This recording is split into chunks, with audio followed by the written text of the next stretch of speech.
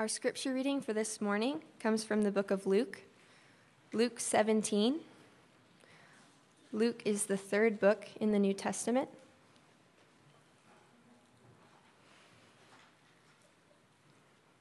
Luke 17, 1 through 10.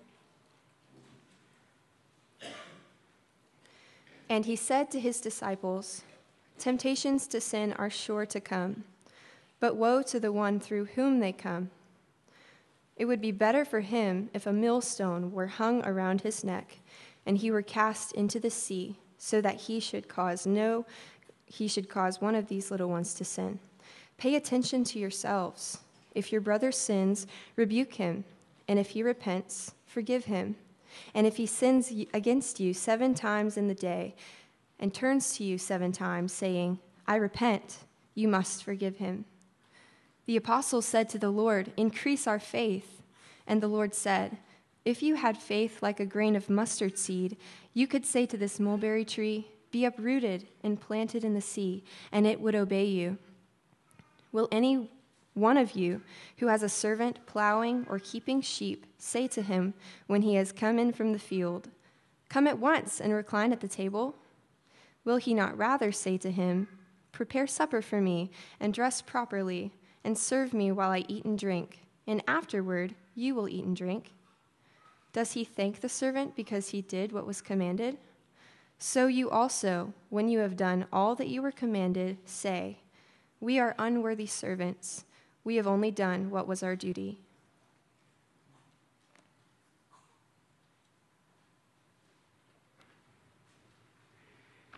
Thank you, Laura, for reading the scripture for us. You guys must be getting wise and have heard that I was preaching today. There's no one in the first 3 rows. Little inside joke. If you're wondering why I'm here, just a simple answer would be that we are easing John back in from his sabbatical. We're not giving him another one, so don't at least right yet anyway. So, so thank you for the opportunity to allow John to get his feet under him. We will jump right into our passage this morning.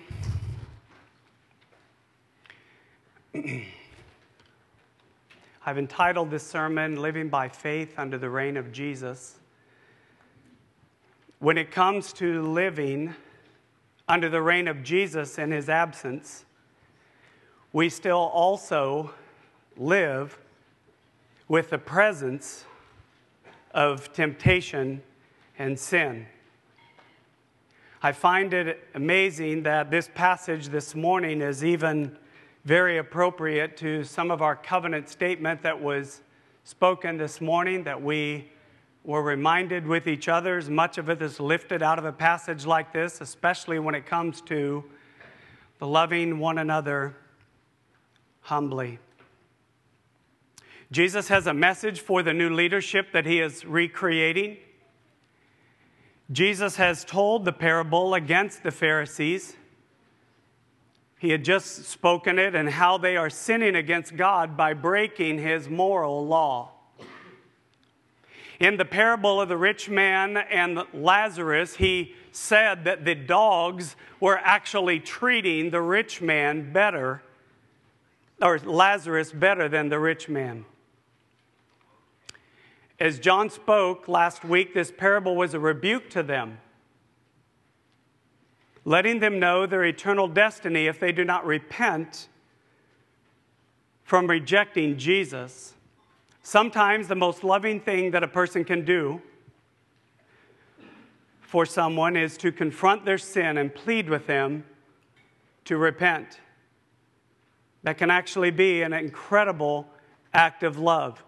Jesus is showing love to these Pharisees, calling them to repent. He turns to his disciples then in this passage in front of us, and he explains that temptations to sin are still going to come. He is telling them not to be like the Pharisees, who only gather with those like-minded people who won't confront their sin. You can see that back that Jared taught in Luke 16:9 as Jesus gave an incredible parable there or proverb for people who gather with those who are like-minded and they won't confront their sin. By the way, Jesus, in saying this, has no intention for his people to live apart from each other. The second of the greatest commandments is to love your neighbor as yourself. Loving someone does not get to be defined by you or me, even when it comes to doing some of the hard things. In light of the tragic torment in hell, waiting for those who do not repent biblically from their sins, sometimes the most loving thing, I say this again, that you can do for someone is to confront the hard issues in life. Jesus also shares with his disciples how sin, when it comes, is to be handled among his people. Let's look at verse 1 as we begin to make our way through the passage. And he said to his disciples, temptations to sin are sure to come, but woe to the one whom through they come. Jesus begins with the temptations to sin, and he tells his disciples that temptations are guaranteed to happen. He gives this warning for the disciples' benefit to keep in mind that following him and serving in his kingdom now,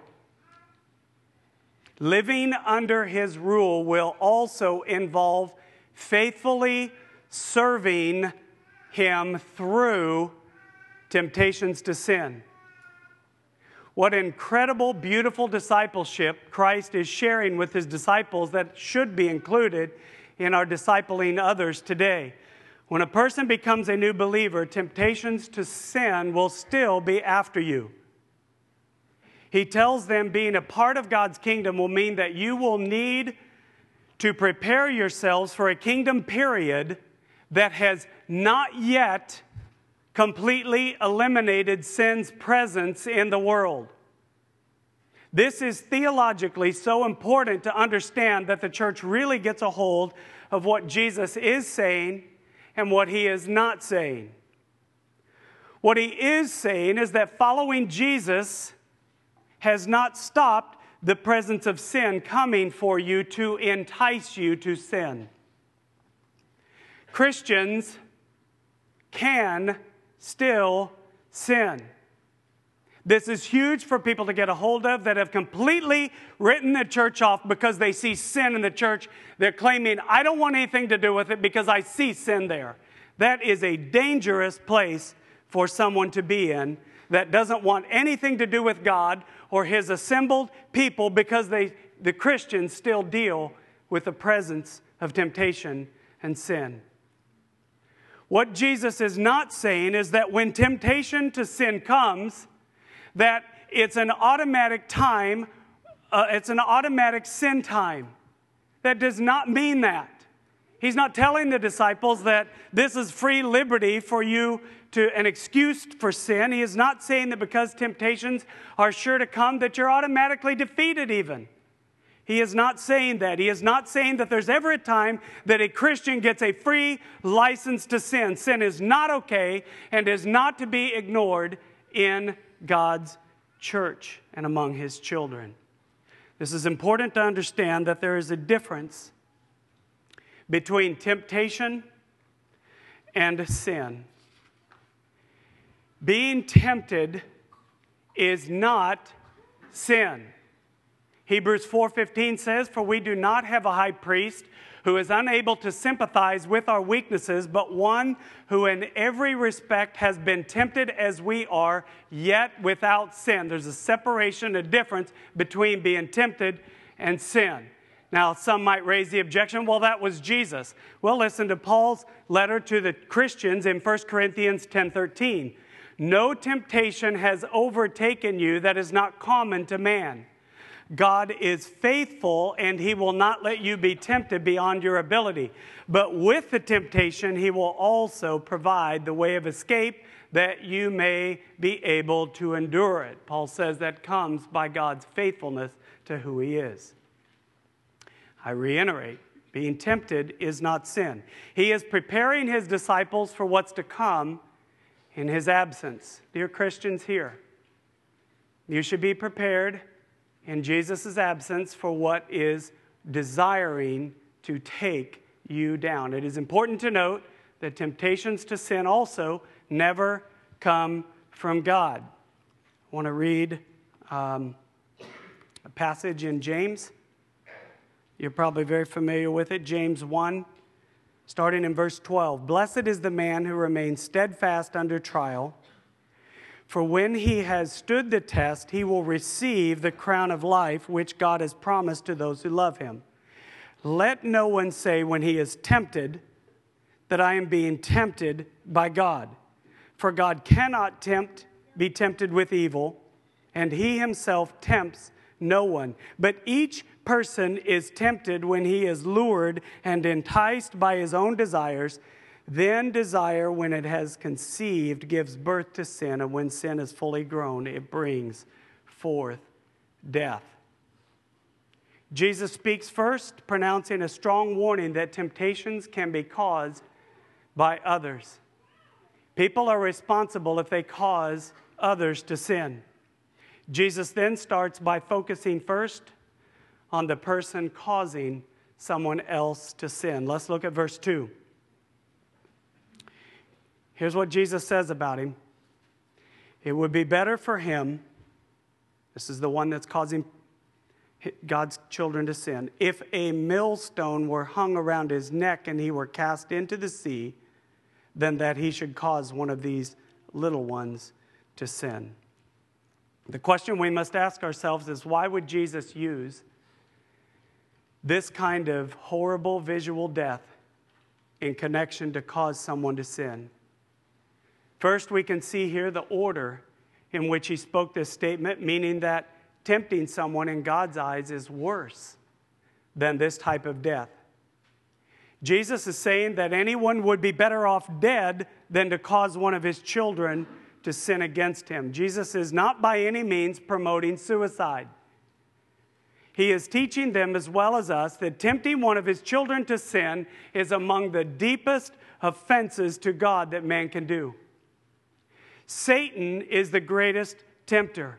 And Jesus has no intention for his children to align with the enemy. The warning is that there is, as he spoke with the Pharisees, a far worse death to come for people. It lasts for eternity than that of this physical death, no matter how tragic one looks at this physical drowning. The millstone around the neck, the person being dragged to the bottom of the sea, completely helpless, is meant for the disciples to grasp the severity of sin in causing anyone to stumble. God holds people accountable for their treatment of others. It is of incredible importance. There is a concern from Christ for the one also doing the tempting. You might think that God is not necessarily concerned with the person. He is.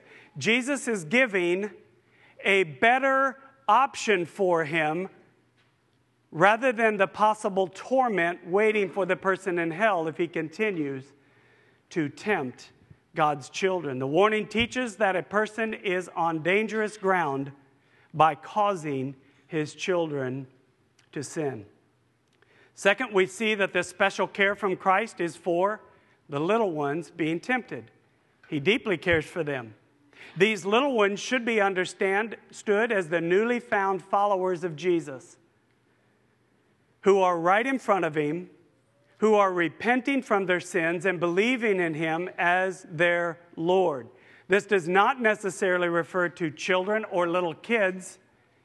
That passage is coming later when it's specifically referring to them. It can include them. By the way of application, this applies to all of his true followers. The Christian can take comfort in these words from our Savior. Dear Christian, hear these words. Jesus deeply cares that you're tempted. If you're tempted, he deeply cares what happens to you, and he will never forget. Listen to this in 2 Thessalonians chapter 1, 5 through 10. Understand the heartbeat of Jesus when his children suffer and are tempted. Here's what's coming that we can take comfort in, that this is the evidence of the righteous judgment of God, that you may be considered worthy of the kingdom of God, for which you are also suffering. Since indeed God considers it just to repay with affliction those who afflict you, to grant relief to you who are afflicted as well as to us. When the Lord Jesus is revealed from heaven with his mighty angels in flaming fire, inflicting vengeance on those who do not know God and on those who do not obey the gospel of our Lord Jesus. They will suffer the punishment of eternal destruction away from the presence of the Lord and from the glory of his might when he comes on that day to be glorified in his saints and to be marveled among all who have believed. His watchful eye, dear Christian, you can take comfort in this, is on the true Christians and what someone does to his children. They have done the same thing. They are doing the same thing to him, according to Matthew 25. In light of the serious consequences of sin and the fact that eternity is on the line, Jesus then commands his children that sin is not to go unchecked among his people. He teaches that Christians are to care for each other's souls. Let's read verses 3 and 4. That's why he says, then pay attention to yourselves. If your brother sins, rebuke him. If he repents, forgive him. If he sins against you 7 times in the day and turns to you 7 times saying, I repent, you must forgive him. Jesus is not saying that he intends for there to be church police waiting around every corner for sin to happen. That's not what he's saying. At the same time, living in close community of believers, temptation is inevitable and it's guaranteed to happen. Jesus instructs in these verses, this sets his people apart from any other organized group of people in the world. This is so unique to God's church. And this is how he commands his people to deal with sin in this new family that he is creating. Confronting sin is never easy. It should be done with all humility. I do not believe that this means every sin that you can possibly see in everyone. If that were the case, we would never get anything else done. It is directed towards sin that are causing God's children to stumble in their obedience in following Christ. I specifically believe that this is first. Luke draws this out when he changes the word to apostles.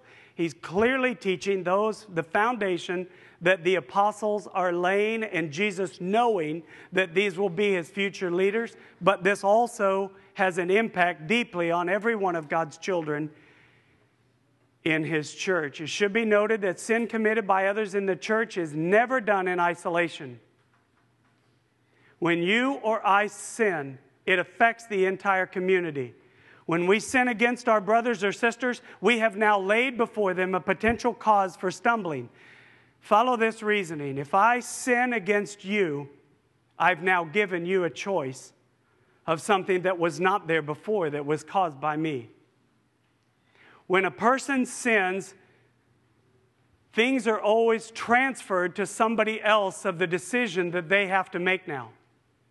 It is caused by us. Every Christian responds daily to all the temptations in life. Jesus is saying to avoid at all cost, even your own life,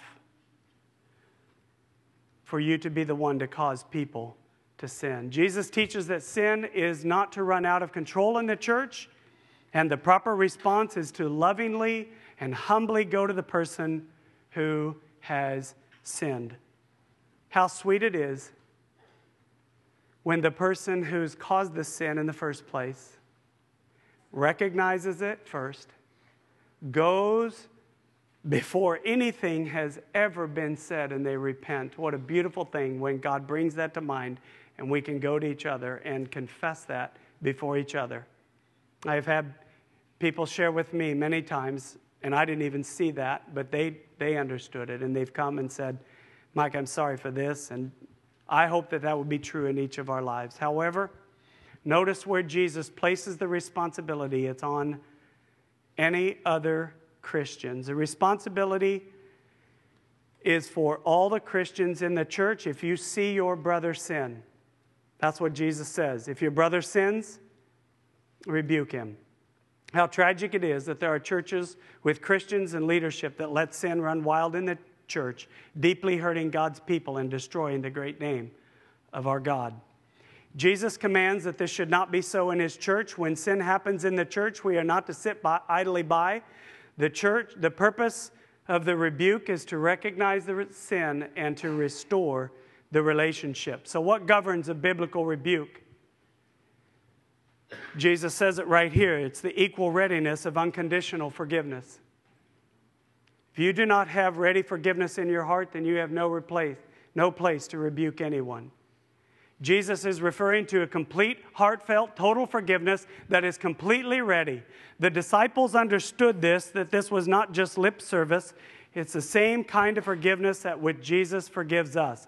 Jesus teaches that if the sinning brother repents, then as Christians we are to extend unconditional forgiveness as many times as offenses happen. Notice Jesus brings this up in one day. In other words, we are to have a limitless supply of total forgiveness ready for our brother and sister. So when it comes to our relationships here at Cross, let's bring this home. Is there anyone here in this church who has been deeply offended, is being caused to stumble, is being truly tripped up in following Jesus, and there's just that person that you know that God has put on your heart that you need to go to? Perhaps there's husbands and wives here that are not rightly related, not rightly restored. Perhaps there are children here that have a problem with your parents. You need to go to them.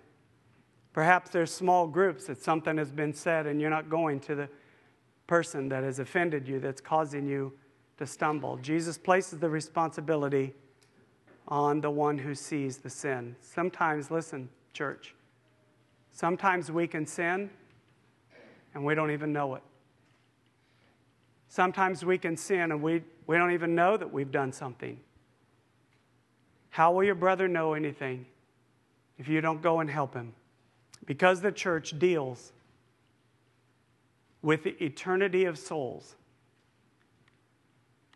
it handles the highest value above everything else on the face of the planet. People's souls matter in the church. Jesus envisions a community of people in his absence, laboring alongside each other, moving forward as a body, glorifying him through properly living, loving, and forgiving. We are to handle sin with each other properly by way of calling sin out when needed in each other and having an endless supply of forgiveness ready. When the disciples heard this from Jesus as the future leaders of the church, they realized how difficult this would be. You can almost feel a gulp in their throat when they realize what Jesus is saying. We're no different than the disciples. You might be thinking the same thing as the disciples. I think what the disciples asked was absolutely right in their concern. Let's look at verse 5. The apostles said to the Lord, increase our faith. The disciples heard what Jesus was saying, how difficult this would be when it comes to not only sin in their own life, but also for the caring of others. They told Jesus that they were going to need more faith. It is absolutely true. Let's hear his response. If you had faith like a grain of mustard seed, you could say to this mulberry tree, be uprooted and planted in the sea, and it would obey you. I don't know how you've heard this passage taught in the past, but following the flow of context, I would first say that this is not a faith spoken of here. That's a special gift bestowed only on certain Christians or leaders that can perform this supernatural, moving these Christians into this elite status of Christianity.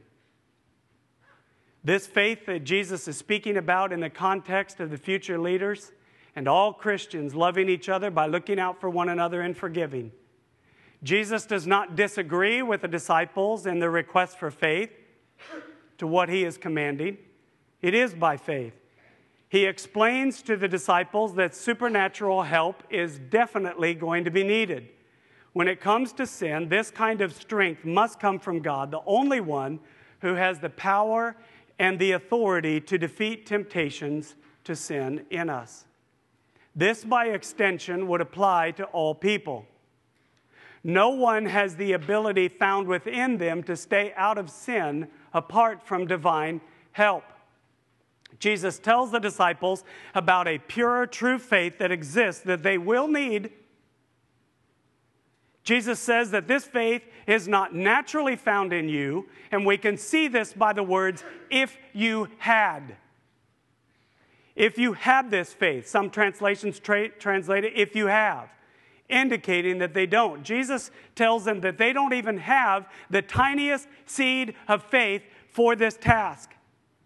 The unbeliever on their way to hell does not possess this powerful working faith. Upon conversion, this new God-given faith is part of the gift to the born-again believer. Ephesians 2:8 says that, for by grace you have been saved through faith. And this is not your own doing. It is a gift of God. If you're here and you're a true Christian, then you have been gifted this incredible faith that Jesus is describing here to his disciples. This gifted faith is not naturally found in people. 1 Corinthians 2:14 teaches that the natural person does not accept the things of the Spirit of God, for they are folly to him. He's not able to understand them because they are spiritually discerned. This gift of faith is uniquely given only to God's people at salvation. How true Christians, this is the truth that Christians find their victory in temptations. This is also how people today can be exactly like Judas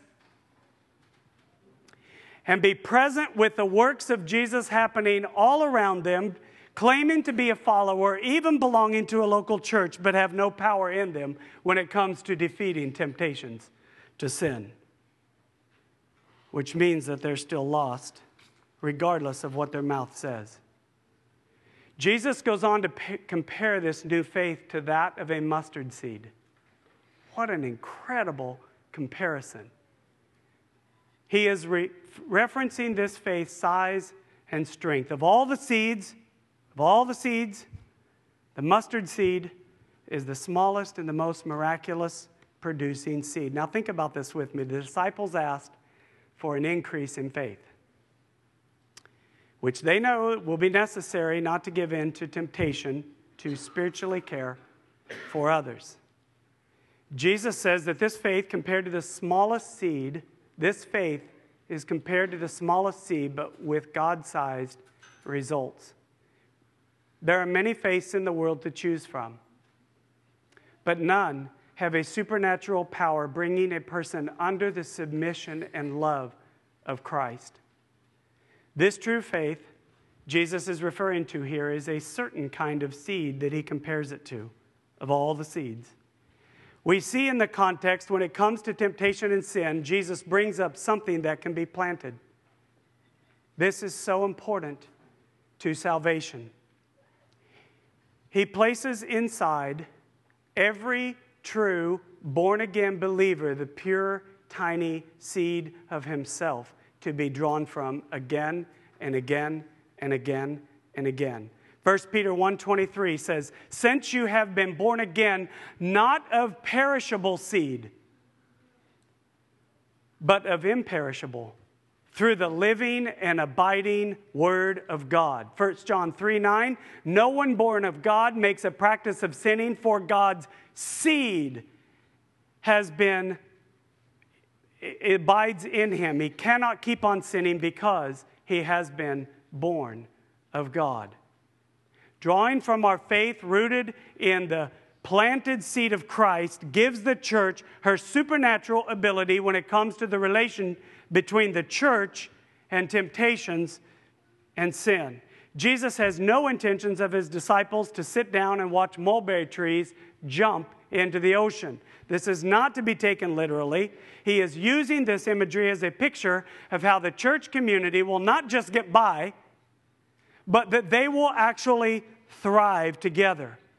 When we exercise our God-given faith, we can depend on God for those supernatural results. Have you ever considered, dear Christian, that your faith, gifted by God, is currently producing a supernatural work already that is opposite of the world?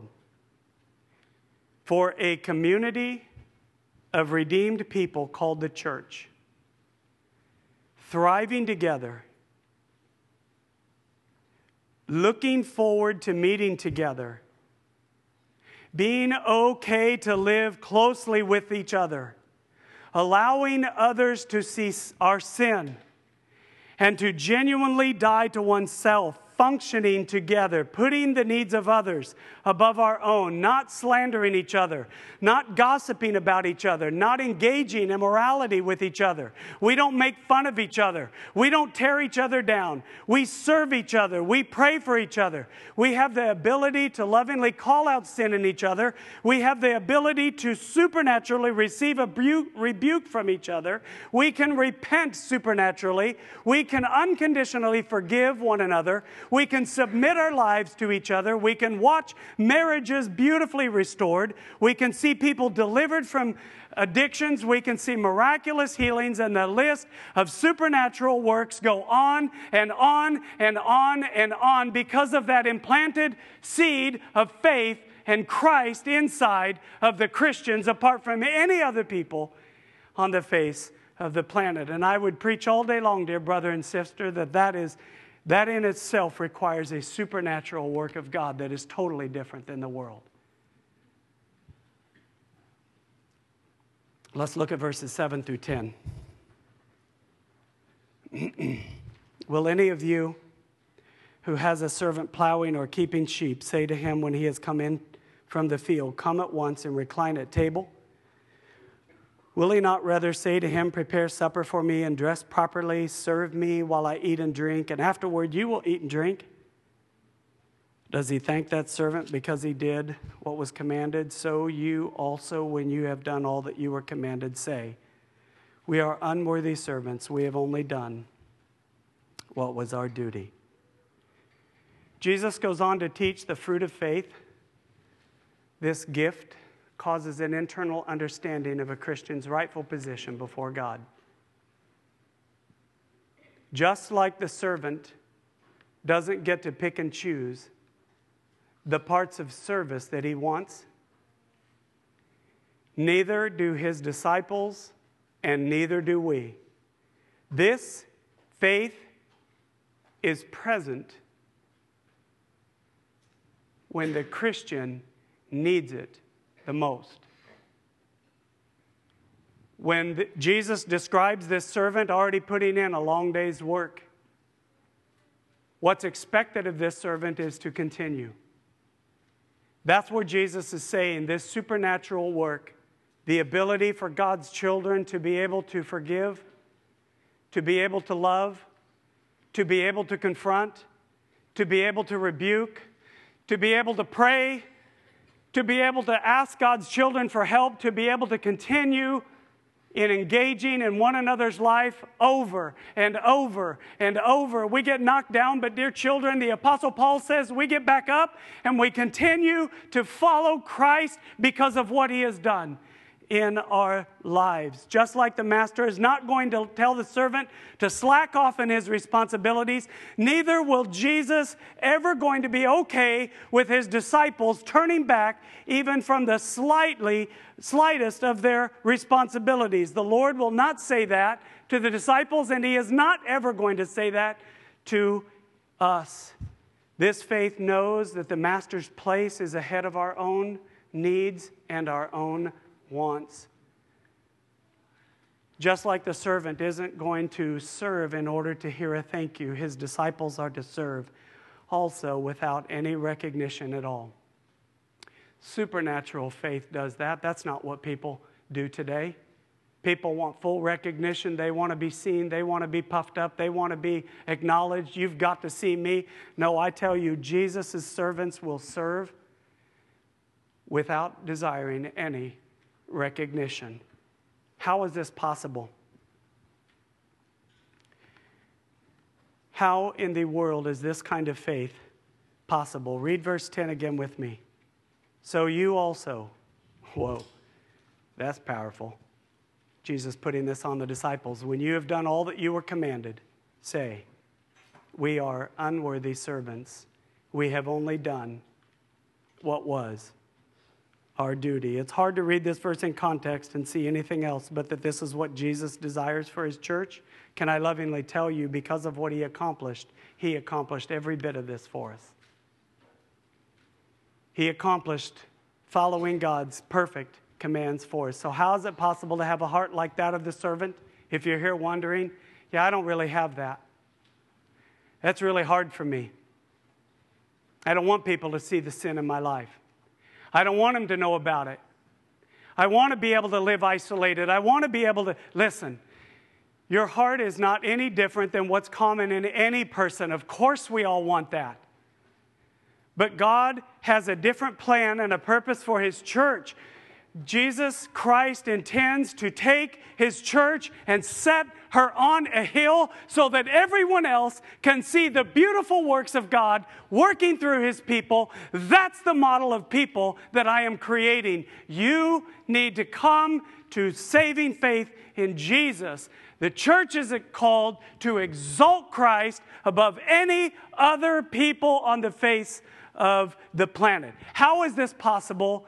What undergirds, what full truth found in God's Word brings a Christian to this point?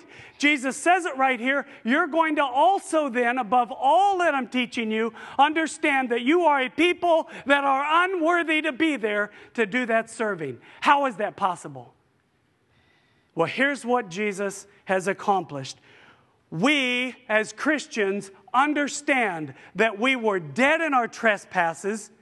We were bound in our sin. We were enslaved to ourselves, separated from God with no power whatsoever to even faith right, repent right, trust right, reach out to God right, heal ourselves, move ourselves. We were helpless, hopeless, lost, wicked, rebellious, unrighteous, unholy, unworthy people.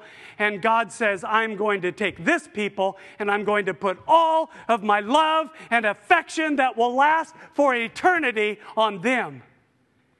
And that drives the Christian to his knees to realize what God has given us by faith. Church, it's from that faith that we draw and we come to people, our brothers and sisters. And we say, you know, this doesn't look right. Would you consider if that's what God would have you to do? Or if we get rebuked, if we get talked to, say, thank you, dear brother and sister, for helping and caring for my soul. I see that you love me so much. You don't want me to spend an eternity in hell, and you desire for me to follow Jesus. Thank you so much. I so repent for what you have drawn to my attention. We can do that. Why? Because of faith. My faith isn't what I'm seen and how I'm seen before somebody else. My faith is resting in the truth and the root and the blood that has forgiven me of my sin. My justification is in Jesus. I can freely live like this now. There's your freedom. You want freedom, dear Christian? Know that you are loved by a God that will never let go, ever back down, and his blood was perfect due to his resurrection. And we can stand with each other and say, dear brother and sister, help me. I'm not done. I'm not going to get it right. I'm not going to be perfect, but will you be on your knees praying for your brothers and sisters, loving each other enough and caring for them that we will embrace one another and love what Jesus has done for us. And we can claim we do all that. And we've only done our duty. we've only done our duty. We don't do it because we're earning any favor from God. It's all earned. Jesus hung on the cross. These disciples didn't have it. They didn't have this kind of faith. They asked for it. They knew it should be there. They knew that's what was going to be required. They didn't have it. Imagine Jesus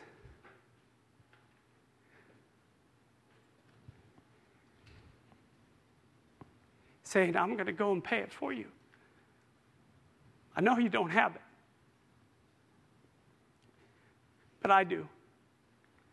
And your faith will be placed in me, and I'm going to stand before God and do this for you. When he came out of that grave, and those disciples saw that, I think they got a keen awareness, perhaps finally, of who he was. Scriptures teach us over and over as we come through this. They didn't get it. Listen, dear church, we don't sometimes either. But I pray and trust that loving one another humbly can be lifted directly out of these verses. If you're here and you're not a Christian, you say, I don't have that kind of faith. I don't have that implanted seed. I would tell you that's where the supernatural ability comes from. Of course, there are miraculous works that God clearly does. But don't underestimate the miraculous works that are done every day in Christians that sustain them, keep them, cause them to persevere in Christ. As Jesus hung on the cross, he received the full wrath of God for all unbelief. He paid the penalty. What we're called to do, dear Christian, is to repent. I love it that the nickname for Christians in Romania is repenters. They're repenters. It's those repenting people. You know what? What a beautiful thing to be called when Jesus teaches that this is for us. So I hope if you're here and you do not know Jesus, that you will repent of who you are and what you've done, continuing to try to follow in your own steps, and that you will give and surrender your life to Jesus, the one who paid the penalty for sins. Let's pray. God, I thank you so much for this beautiful passage lifted out of Luke.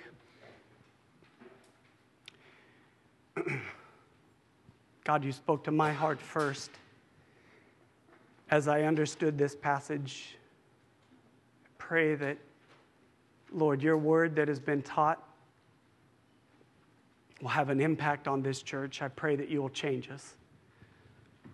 Use this word, your word, and draw people to yourself.